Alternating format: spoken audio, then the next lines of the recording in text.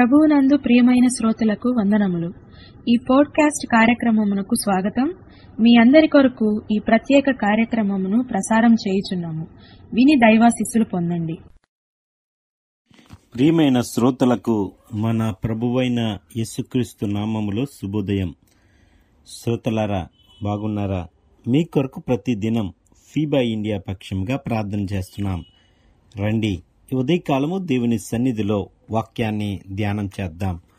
మనము ఒంటరిగా లేము అనే అంశాన్ని మీ మధ్యన చెప్పాలని ఆశపడుతున్నా.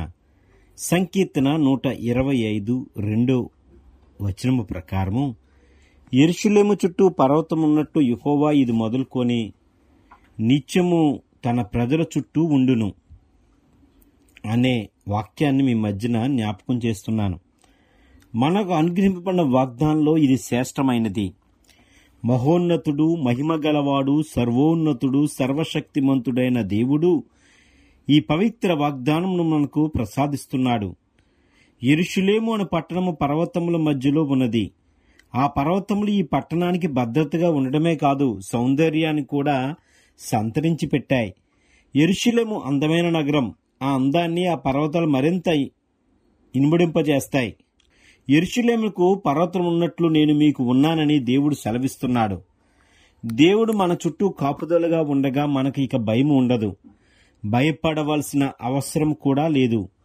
ఈ సందర్భంగా బైబిల్ గ్రంథంలో దేవుడు ఎవరెవరి చుట్టూ ఎలా కంచి వేశాడో మీ మధ్యన చెప్పి, మనకు ఏ విధంగా దేవుడు సహాయం చేస్తున్నాడో, భద్రత కలిగిస్తున్నాడో చెప్పాలని, మీ జీవితాలకి జ్ఞాపకం చేయాలని ఆశపడుతున్నా. ఎలీషా చుట్టూ మొదటిది 2వ రాజుల గ్రంథం 6వ అధ్యాయంలో ఎలీషా చుట్టూ పర్వతము అగ్ని, గుర్రముల చేత, రథముల చేత నిండి ఉండుట చూచెను. యెహోవా వీడు చూచినట్లు వీడి కన్నులు తెరువమని ఎలీషా తన పనివాని కొరకు ప్రార్థించిన తరువాత వాడు విచిత్రమైన దృశ్యాన్ని చూడగలిగాడు. సిరియా రాజు ఎలీషాను బంధించాలని ఆశించాడు. అప్పుడు ప్రవక్త దోతాన్లో ఉన్నప్పుడు సిరియా రాజు ఎలీషా ప్రవక్తను బంధించుటకు గుర్రములను, రథములను, గొప్ప సైన్యమును పంపించాడు. రాత్రివేళ వచ్చి నలుదిశల్లో ప్రవక్తను చుట్టుముట్టారు. అరుణోదయమైన ప్రవక్త పనివాడు లేచి చూసేసరికి వాని గుండె పగిలినంత పని అయింది. కారణం, గుర్రములు, రథములు, సైన్యము పట్టణం చుట్టూ ఉండడం వాడు చూచాడు. భయముతో ఆ విషయాన్ని ప్రవక్తకు విన్నవించాడు. భయపడవద్దు, మన పక్షమున ఉన్నవాడు వారికంటే అధికుడై ఉన్నాడని ఎలీషా తన పనివానితో చెప్పాడు. నిజమే, సిరియా రాజు సైన్యము కంటే యెహోవా మంది ఎలీషా చుట్టూరు ఉన్నారు. ఎక్కువ మంది ఎలీషా చుట్టూ ఉన్నారు.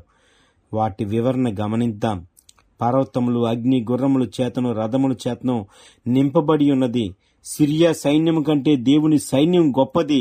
సంఖ్యలో గొప్పది, శక్తిలో గొప్పది.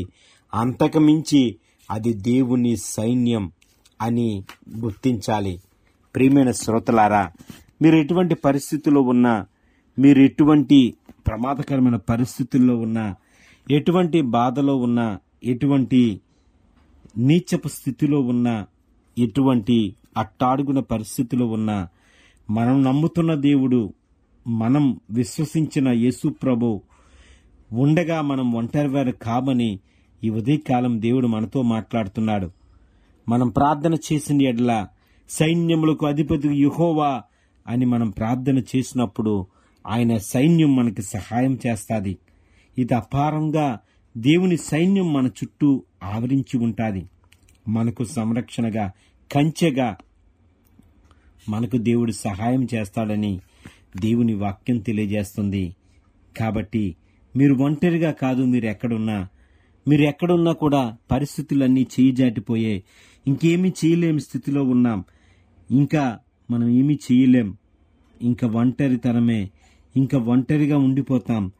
ఇంకా అన్నీ కోల్పోతాం. ఇంకా అన్నీ పోగొట్టుకుంటాం అనే పరిస్థితిలో మీరు నేను ఉన్నామేమో ఆలోచించుకుందాం.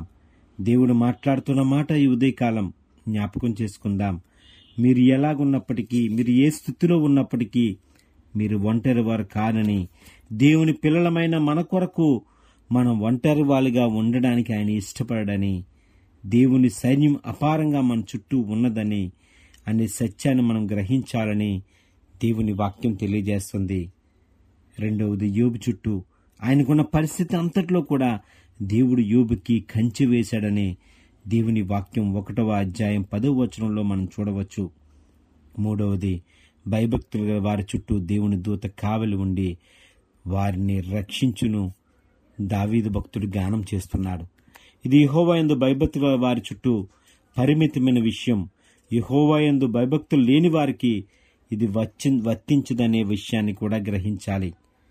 ప్రియమైన శ్రోతలారా, యెరూషలేము చుట్టూ పర్వతం ఉన్నట్లు యెహోవా ఇది మొదలుకొని నిత్యము తన ప్రజల చుట్టూ ఉండును అనే సత్యాన్ని గ్రహిద్దాం. ఒకవేళ మనం కష్టంలో ఉంటే, ఒకవేళ మన నష్టంలో ఉంటే, ఒకవేళ మనం బాధలో ఉంటే, ఒకవేళ మనం ఎటువంటి పరిస్థితిలో ఉన్నా కూడా దేవుని యొద్దకు మోకాళ్ళ నుండి ప్రార్థన చేద్దాం. యేసు ప్రభువా నాకు సహాయం చేసేయండి అని అడిగినప్పుడు ఆయన మనకు సహాయం చేస్తాడు. ఆయన ఒంటరిగా మనం వదిలిపెట్టే దేవుడు కాదు.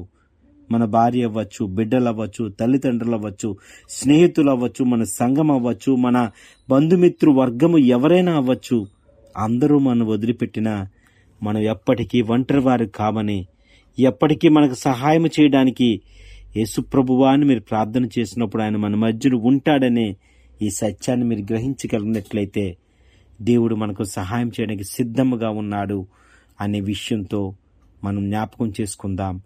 అవసరమైనప్పుడు దేవుని కొరకు మనం వేచి ఉందాం. దేవుని కొరకు ప్రార్థన చేద్దాం. ఆమేన్.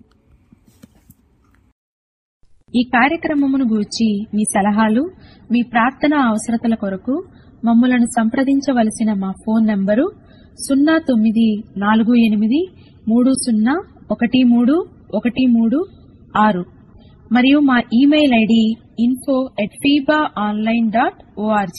మరి ఒకసారి మా phone number 0948301313 email ID info@fibaonline.org. మరలా రేపు మరొక నూతనమైన కార్యక్రమముతో కలుసుకుందాము. అందరికీ ప్రేమ వందనములు. దేవుడు మిమ్మును దీవించునుగాక.